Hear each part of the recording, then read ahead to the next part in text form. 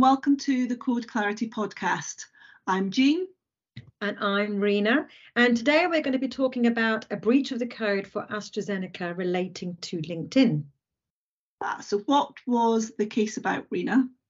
So this, again, is about an employee who used to be a scientist and were quite active on LinkedIn and then joined AstraZeneca. And when they were a scientist, they worked on a study.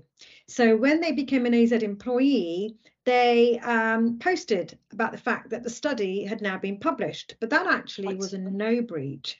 Oh, okay. Why was that a no breach? I think this is just down to luck. I think it so happens that the study wasn't actually about any AZ medicines. So on that basis, they hadn't, the panel considered they hadn't actually distributed material about an AZ medicine. Okay. So that was a no breach, but they did also get, second half, a breach of the code.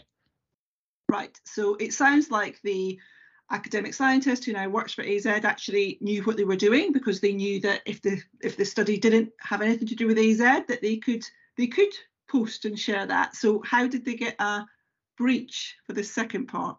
Yeah, and this is why I think it probably was a bit of a fluke and just coincidence, because the breach was where they congratulated one of their ex-colleagues about a publication of their study.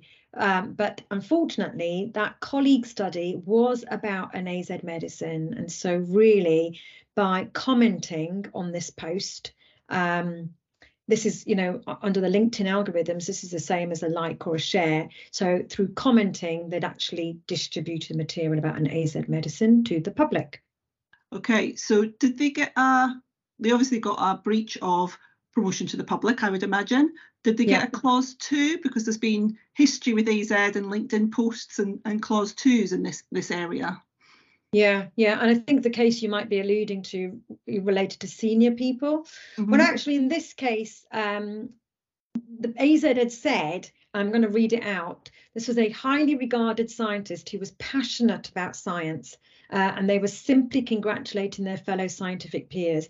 So there is a degree of, trying to wrangle out of it. But at the same time, AZ said, well, we'd given them social media training, we'd provided them with their policy, and the error was not deliberate. And I think luckily for them, because they had all of these things in place, I mean, what more could they have done? It wasn't a clause 2. Yeah, and I know I say this quite a lot, you do as well, that when the panel's looking at breaches, they look at did it happen? And yes, it quite clearly did, because, if you're an AZ employee and you're going to like or comment on a post about an AZ medicine, then that will bring it under the code.